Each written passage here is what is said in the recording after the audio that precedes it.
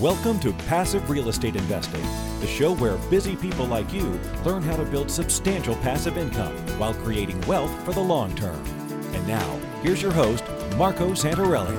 Welcome back to another episode of Passive Real Estate Investing. I'm your host, Marco Santarelli. I have a very special guest today. And my question to you is, how important is mindset? There's a lot of science out there that shows that how you think and how you talk, not only to yourself, but to other people, actually affects your level of success and how fast you get there.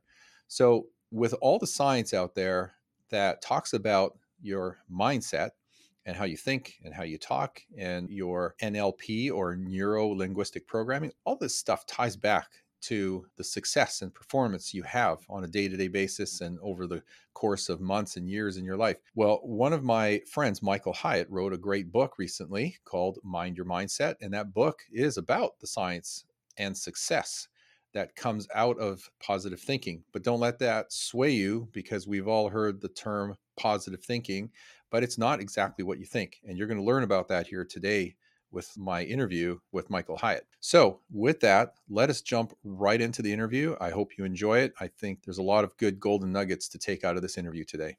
Well, it is my pleasure to welcome a special guest. His name is Michael Hyatt. Many of you probably have read his books or know about him, but he is the founder and chairman of Full Focus. He has scaled multiple companies over the years, including a $250 million publishing company with over 700 employees, and his own leadership development company that has grown over 60% year over year for the past 4 years. Under his leadership, Full Focus has been featured in the Inc. 5000 list of the fastest growing companies in America and was named one of Inc.'s best workplaces. He is also the author of several New York Times, Wall Street Journal, and USA Today best-selling books, including Living Forward, Free to Focus, which, by the way, is a fantastic book. I strongly suggest you pick that one up. The Vision-Driven Leader, and Win at Work and Succeed at Life. Michael, my friend, welcome to the show. Thanks, Marco. Great to be with you again. Well, it's great to have you on. You have an impressive bio. What did I miss? Maybe fill in the gaps and let us know a little bit more about you. Well, probably the most important thing is my family. So I've been married for 44 years to the same woman. Wow. I've got 5 grown daughters. My oldest daughter is the CEO of Full Focus. My youngest daughter works in the company too. The other 3 are entrepreneurs in their own right. I have 10 grandkids, and my entire family lives within 20 minutes of me. And my 10 grandkids live within 5 minutes of me. So that's a lot of my focus these days. That's impressive. So I actually met your wife. We had you attend and speak at Power Room last year, and she's such a sweet lady, and you guys are very close, I can tell. So the 44 years is not a surprise whatsoever. That's great. I'm glad you came on the show because you just released a new book. And I remember when you were at Power Room, you were talking about the title of this book, and you were kind of kicking 2 titles around. I remember one title was It's All in Your Head. And then you ultimately settled upon Mind Your Mindset, which I think is a brilliant title, by the way. So which one did you vote for? Do you remember we had your audience vote? Yeah. And I think it came out pretty much split. So it didn't really give me any new information because we were kind of split on it too. But the publisher felt strongly about this title. But did you have a vote? Well, I remember when you actually asked everybody in the room, the audience, if you will, I think it skewed more towards It's All in Your Head. Oh, maybe it did. Yeah, it did. And I was actually kind of disappointed because I really liked the Mind Your Mindset title. It just had a nice ring. It rolled off the tongue, and it was talking about the topic of the book, which has a lot to do with mindset. So for me, that was my vote. Yeah, well, I think at the end of the day, the publisher thought that It's All in Your Head sounds a little bit condescending because we've all had that person say to us when we're recounting something important to us or that's meaningful to us, they just say, oh, well, that's just all in your head. And so they didn't want to do that. I thought it would be good because it was kind of jarring. But anyway, I'm happy with the title. Well, that's interesting because I have a question that's very similar to what you just said, but I don't want to ask you that question yet. I'm going to ask you that in a few minutes. Okay. I want to first ask you, why did you write this new book? Like, it's a great title, but what is the book about? Yeah. So the reason I wrote this book is because it's been a gradual realization over the years that everything begins with our thinking.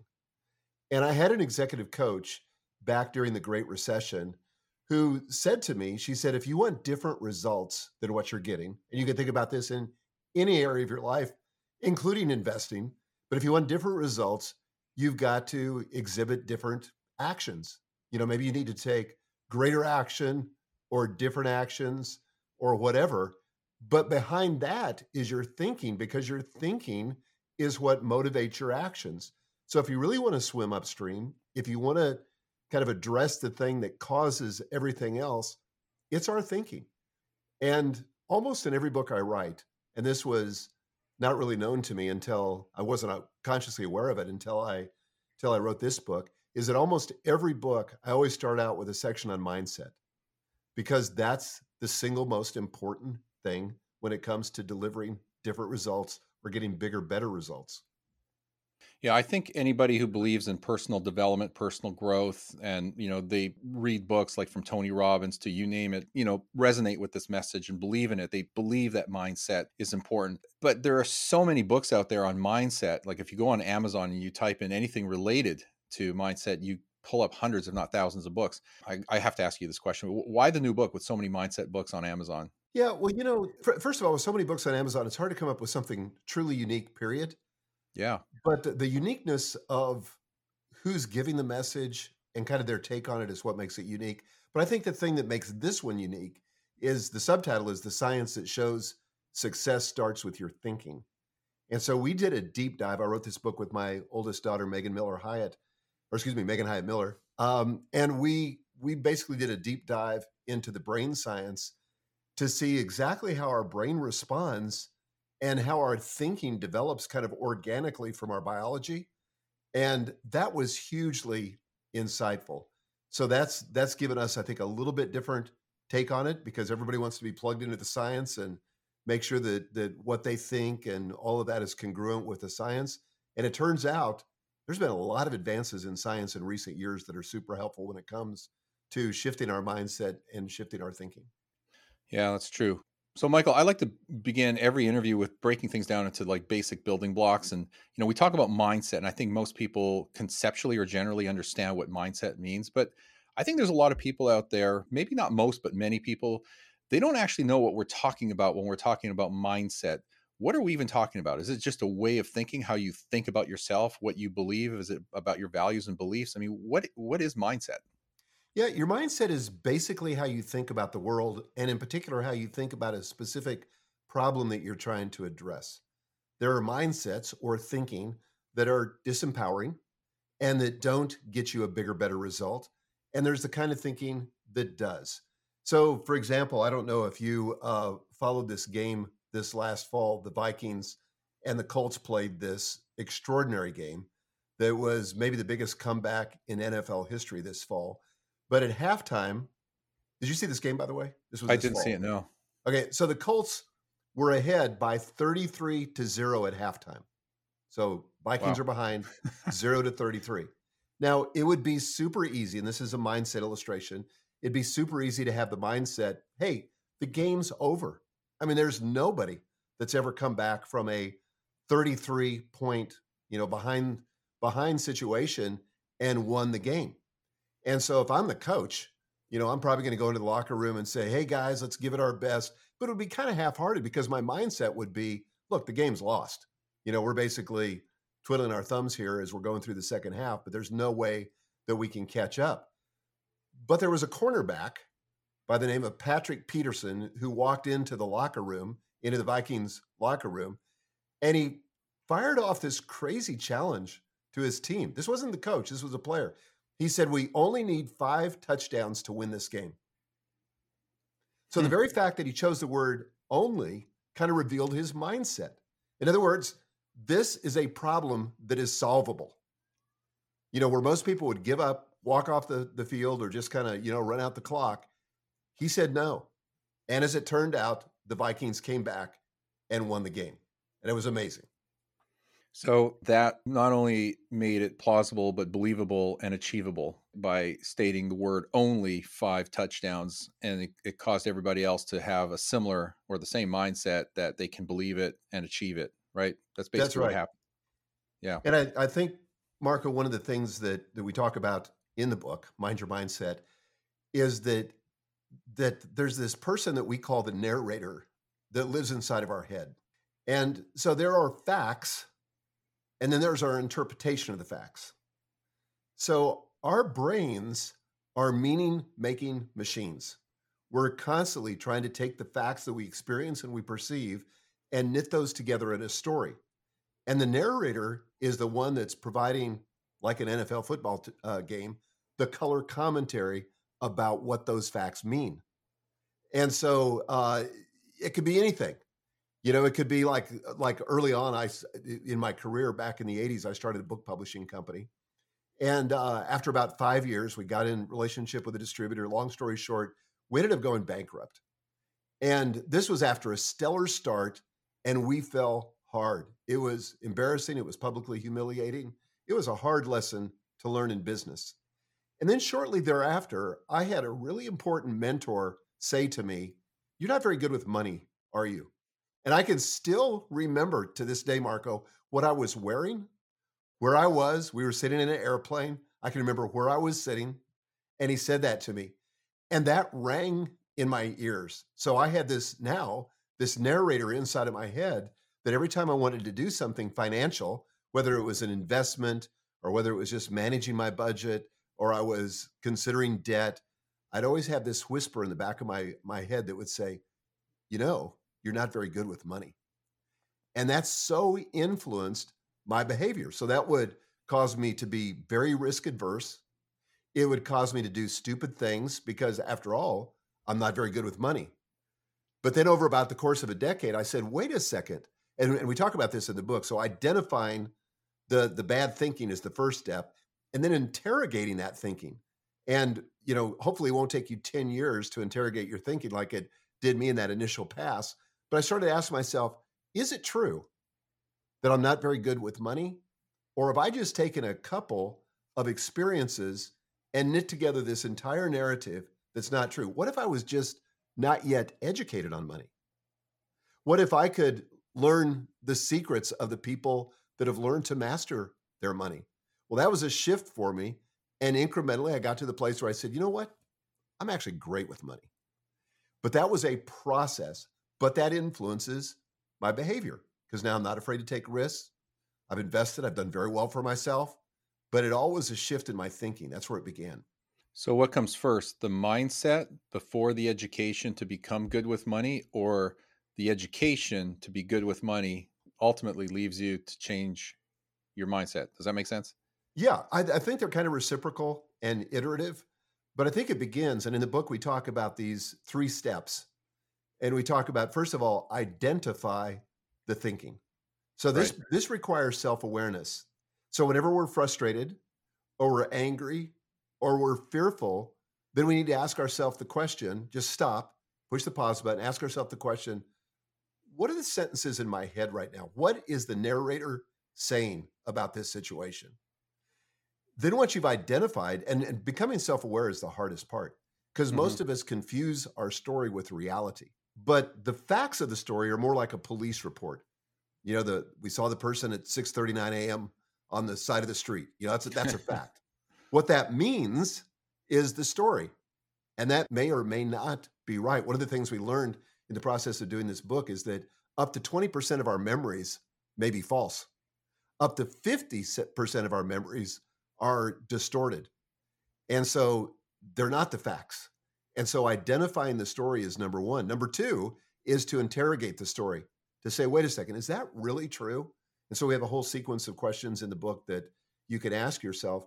And then finally, after you've identified, interrogated, then you can imagine a different story. And that's what I began to do in that example about money, is that I began to imagine a different story and back to your original question, began to kind of educate myself, and that would affect my mindset. And then my mindset would affect the amount of education I wanted to get. And over time, I developed that confidence. But now I can do it obviously much more quickly. And that's why we wrote the book, is so that people don't have to wait 10 years to get to a different story. So you talk about stories a lot in the book, and you mentioned it multiple times right now. So does the brain constantly put our life or the paradigm we're living in the form of a story? I mean, are we constantly formulating stories and telling ourselves stories and believing our stories, whether they're true or not? Totally. Yeah. Okay. Our brains, we literally cannot exist without stories. And so we will create stories. What does it mean? if you've grown up in an abusive home or you've grown up in a great home or whatever it is, you're going to tell yourself a story about that that is going to become the controlling narrative of your life. And oftentimes they're just not true. There's other ways to piece together those facts and tell a different story. And that's kind of the whole purpose of the book, is to talk about how we can create that different, more empowering story to ourselves.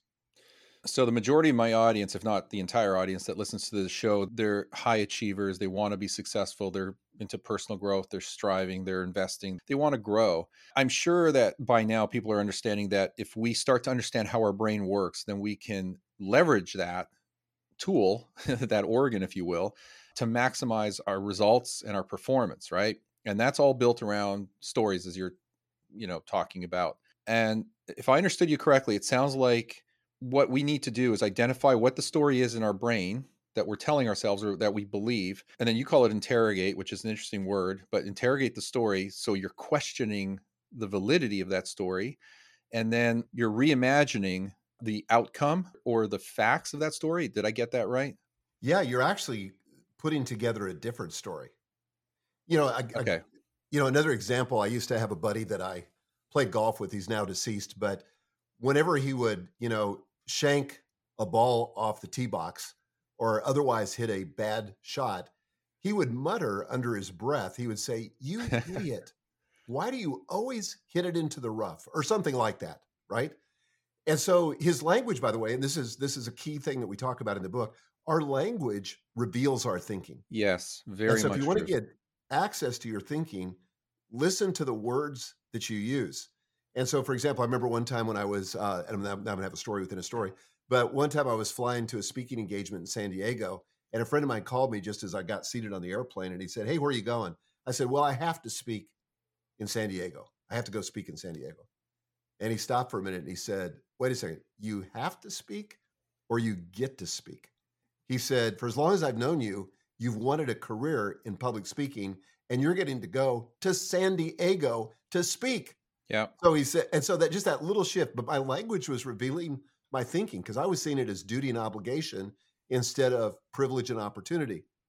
So back to my buddy who was the golfing guy. So those are not the kind of thoughts that Tiger Woods or any other professional golfer that's really good, that's not what they're thinking. Right. They're reinforcing, and I learned this from Tony Robbins, they're reinforcing when they hit a good shot. They're saying, "Awesome. Why do you always make such a great shot off the tee box?" Or I always one putt or two putt or whatever it is. But it begins with our thinking. Yeah. I don't know where I picked this up, but I think I've known this for a very, very long time, probably decades, but words are very, very powerful, and you need to choose the words that you think and say very, very carefully. And it's probably because your subconscious mind is always listening to what your conscious mind is saying. And there becomes a point where it believes what you're saying, even though you may not want to be saying what you're saying. So speaking in negative terms and talking in woe is me terms and just, how much truth is there in that the words you say affect or can affect your life and your outcome and your actions? Well, it's absolutely true. And this is one of the things that we discovered from neuroscience is that, our brains and computers are not the same, but they're similar in many respects. And one of the places where they're similar is that they can be programmed. And so there's a variety of ways to program them. Very vivid or traumatic experiences can program our brain. It creates a neural pathway that every time we have a similar trigger, then our brain goes down that neural pathway and we think those thoughts that have been triggered by the trigger. But one of the ways that we can reprogram our brain is through language. We can also do it through actions, but we can reprogram it through language. We have access to the most powerful programming language in the world, which is our own speech. And this is where, affirmations come in, or beginning to literally state out loud what we want the story to be. And after a while, we'll begin to believe it. And we'll begin to create new neural pathways in our brain so that the trigger doesn't run down the same old path, but it goes down the new path that we've had, the privilege to create and change. Well, affirmations is an example of what I was talking about, where, words can shape your future and be powerful. I have a cousin who thinks this is all BS. Like he just doesn't believe that, there's any truth to positive thinking or that words can change. I mean, he doesn't care. I mean, he's not even politically correct. I mean, he doesn't sugarcoat anything. I mean, he gets himself into trouble all the time, but that's the way he's lived his life. And he is very successful. So, I can't knock him, but, but, when you get back to the whole concept of stories, it seems like these stories drive your strategies, and then those strategies that you formulate for yourself in your head drive your results.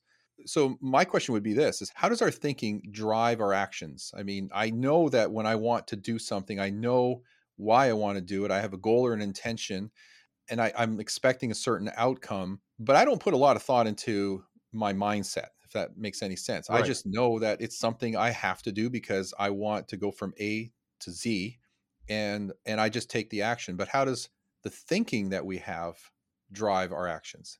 Let me give you an example. We tell this story in the book, and again, I wrote it with my oldest daughter, Megan. And so she tells this story in Mind Your Mindset about this deathly fear that she had of public speaking. I didn't even know this as her father, but she had this tremendous fear of public speaking. And it came from an experience that one of her friends had in high school where she was up in front of the class speaking, forgot where she was, and fled the room in tears. And this was Megan's best friend. She went in the restroom and there she was in a puddle of tears. And Megan said to herself, I never want to be publicly humiliated like my friend Katie was. So I will never speak publicly. And it just terrified her. And so then, as luck would have it, she got asked by our team to do a keynote speech at a big conference that we were doing. It's going to be about 1,000 people, and she got asked to do the keynote speech. Now, she had basically, and this is how her thinking influenced her actions. She would avoid studiously, carefully, meticulously avoid any situation where she'd have to speak publicly. She didn't even like to read in public. So she had avoided this. This had influenced her actions, and now all of a sudden she's cornered. And so she's asked to speak, to give this keynote. Well, she said, okay, I'll do that. And then she promptly later broke down and said, I can't do this. So she ended up now, and so this is her mind set beginning to shift. She's thinking, well, maybe this is something I can learn. So she hired a speech coach. She went to a therapist for her anxiety over it. And she began to literally, she wrote on paper 2 pages of how the event was going to go and how her speech was going to go. And she rehearsed that every day. Now, the key thing to say is when I'm talking about thinking produces different results, I'm not talking about that in some kind of, and maybe this is what your brother or your brother-in-law reacts to, not in some kind of woo-woo kind of way. Yeah. That like, well, if I just have different thoughts, I'll attract a different outcome. No, it influences your actions, and that's what changes the results. I wish I could just think it and it would happen, but that's not been my experience. I have to think different thoughts, take different actions to get different results. So in Megan's case, because she went to the effort to write down or to imagine this new story and how it would end, and then she worked like crazy on the speech. But that's what gave her the confidence to rehearse and to actually step onto the stage with butterflies like we all have when we speak. But she killed it. I was there. I couldn't believe it. And when she told people at the end of the speech, this is the first time I've ever spoken publicly, I mean, people fell out of their chair. They couldn't Really? believe it. And now she records our podcast with me every week. She does keynote speaking all the time. And you would think, oh my God, she was born for this. She loves it. But it started by changing her thinking. Yeah, no, that's interesting. That story you just told reminded me of something you have in the book. And you talk about that people have 2 related capacities. They have the ability to aspire to something greater or more, and then ways to envision or ways to, I guess, achieve that aspiration. Why is it so difficult for people to, I guess, achieve success? I mean, we all have the capacity to do it, maybe not the belief, which is mindset, but why is it so difficult for some people to achieve success? Or maybe they're already successful and get to that next level, the 2x, 10x level in their life? Well, again, I think it goes back to the way they think. And for a lot of us, we kind of have a lid on our thinking. I think to myself, I've achieved a certain level of wealth, multiple 8-figure net worth. But then I look at somebody like Mark Cuban or Elon Musk. Are they really Yeah. that much smarter than I am? Yeah. Do they just have more contacts than I have? Maybe they had a better education, or they have more experience. Or maybe, and this is what I think is the driving force, they think differently. Mark Cuban, when he looks at a deal, thinks differently than I think. It doesn't occur to him that, wow, I can't do this. Whereas I might, at a certain level, go, okay, I've done deals up to this level, but I've never done a deal at that level. And I may be having the inner thought that I can't do deals at that level. Mm. And so, Gay Hendricks called this in his book, The Big Leap. He talks about this ceiling that we have where we get beyond it and then we sort of self-sabotage. But again, it's a thinking issue.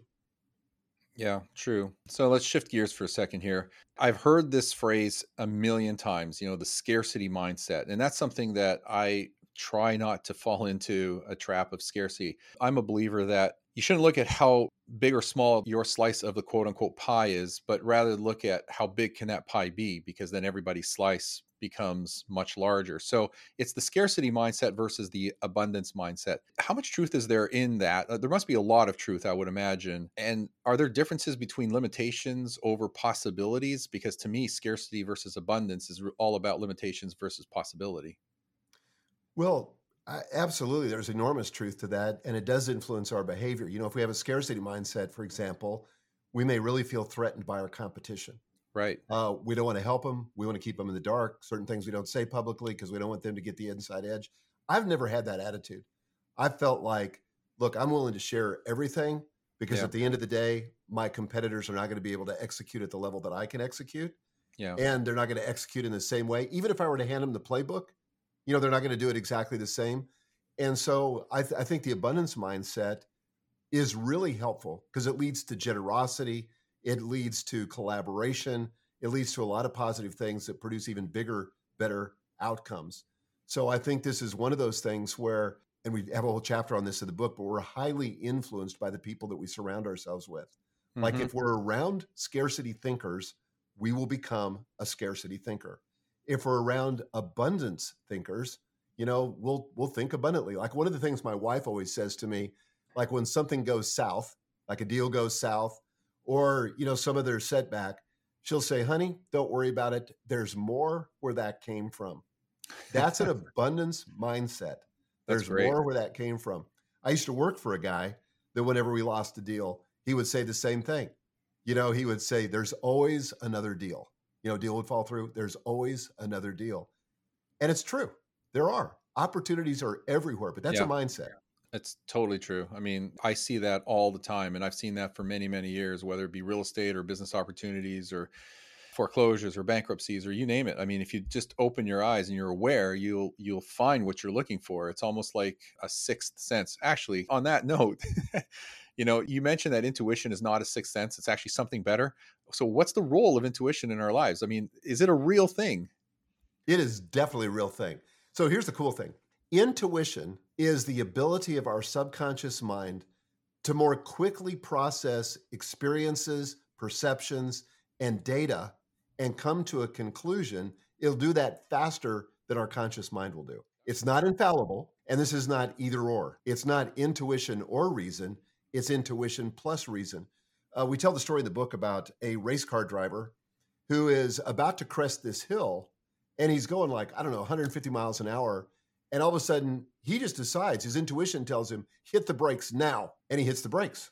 And people said to him, how did you know to hit the brakes? And he said, I don't know. I just sensed something was off. Well, there was a 20-car pileup on the other side of the hill. And if he had gone into that pileup at 150 miles an hour, he probably would have killed himself and probably would have killed, several other people. There were already enough injuries. But they said, well, where did that intuition come from? You know where it came from? It came from his peripheral vision. He saw that the crowd was not looking at him. They were looking over the hill at this pileup that was happening in real time. And his subconscious sensed something's off and he hit the brakes. So that's how our intuition works. It's faster than our conscious mind can process. But again, it's not infallible. Sometimes it comes to the wrong conclusion. I'd say maybe 70 to 80% of the time it's right, but it's also difficult to communicate about your intuition. Like if you say to your wife, well, honey, you're just going to have to trust me. I think we need to invest half our net worth in this deal because I just have this intuition. Right. So reason is helpful in explaining to other people why we're doing what we're doing, but it's also a great way to validate what we're doing. So it's kind of trust plus verify. Yeah. Sounds like what you just said is deep rooted in your subconscious mind. It's a real thing. It's not woo woo or That's right. hocus pocus. It's actually there, but it's not something that you can easily tap into, which kind of begs the question, does everybody have intuition? Are you born with it and lose it as you get older? And can anybody tap into it? No, I think what the science would tell us is that everybody has it. It's if you take the perspective of evolution, this was a survival thing, Ah, because if you were being pursued by a big gnarly animal, yeah. you had to be able to make a decision very quickly. And all of us have seen this in situations where we just unconsciously, in other words, subconsciously, will steer out of a lane or do something to avoid a crash or do anything that happens very quickly to protect us. Our brain's very, very good at that. Everybody has intuition, but sometimes we may have made a decision that we thought was intuition and it didn't lead to a good result. So we question the intuition. We don't Right. trust it. And I think that that's one of the things that we have to learn to do is to work with it, not exclusively, but to be able to work with that and let it do its work. There's a reason you feel that way about that person, why you don't trust that person, because your subconscious is picking up on some clues that your conscious mind hasn't yet processed and may not even see. Kind of like the crowd, the guy seeing the crowd look over the horizon Hmm. and taking the intuition to brake the car. Well, the same thing can happen when we meet people. We have this intuition, something's off. I don't trust that person. And then we learn that they're not trustworthy. There's a reason not to. But again, we kind of have to stay open to the fact that our intuition's not infallible. We may be wrong. We may just need more experience. Right. I guess something related to that is the whole concept of mind reading. In the book, you talk about the theory of mind and how it plays into our success. I don't know if there's truth in mind reading. Maybe it's intuition. Maybe it's neurolinguistic programming. Maybe it's reading body language, which is something that's always been fascinating to me. But I mean, what is this theory of mind? Can you explain that a little bit? Yeah, I would say that the best access to what somebody's thinking is listen to their language. Like Kind of like body my friend language, did. I'm sorry. verbal language, or body language? Yeah, no, I would say verbal language. Okay. That the language that they choose to express their thoughts, it may be happening subconsciously, but it reveals a tremendous amount about what they're thinking. And so, when I said to my friend, I have to go to San Diego, that revealed something about my thinking. So was he reading my mind? No, he was just listening to my language. And one of the things, we have a large business coaching program called Business Accelerator. And one of the things that our coaches do, and one of the things I do with my coaching clients, is I'm intently listening to the language, because their language will reveal their thoughts to me.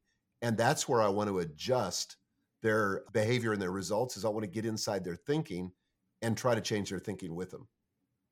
Interesting. How important is creativity? I mean, I think as kids, we're born with tons of it.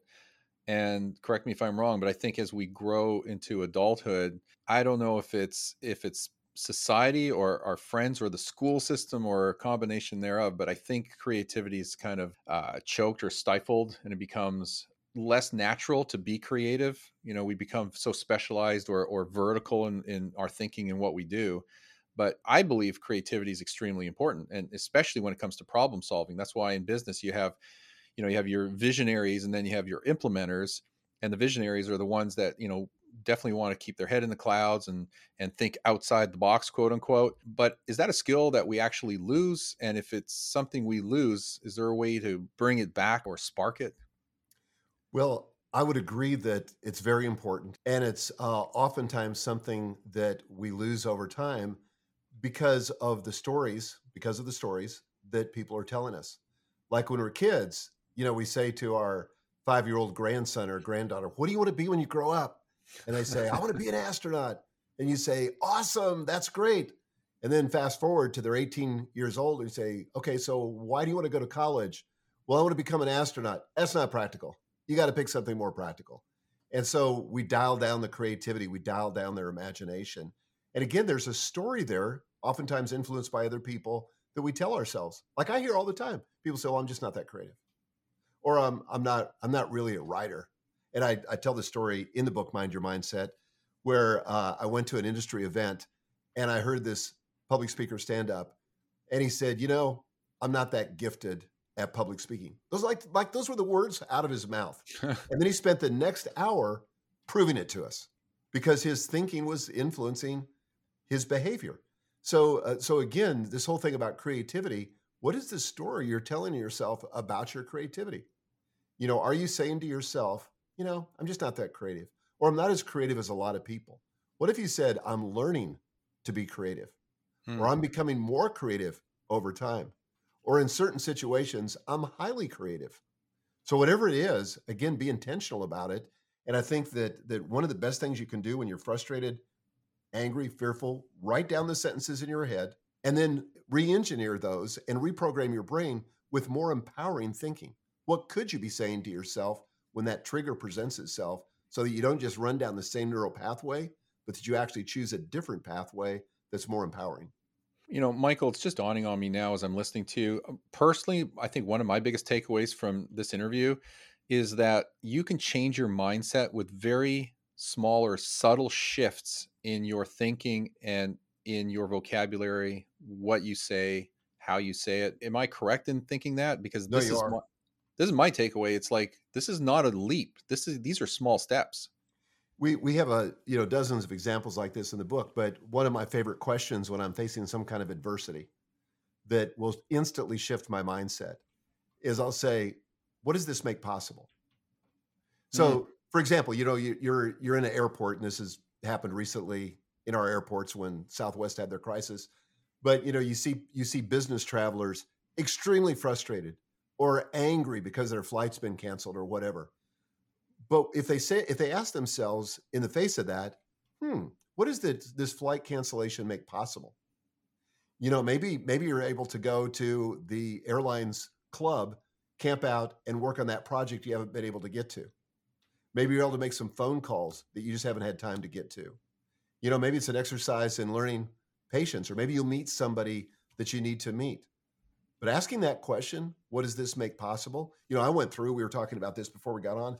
I went through a major medical situation this last fall with a heart attack and a subsequent heart surgery.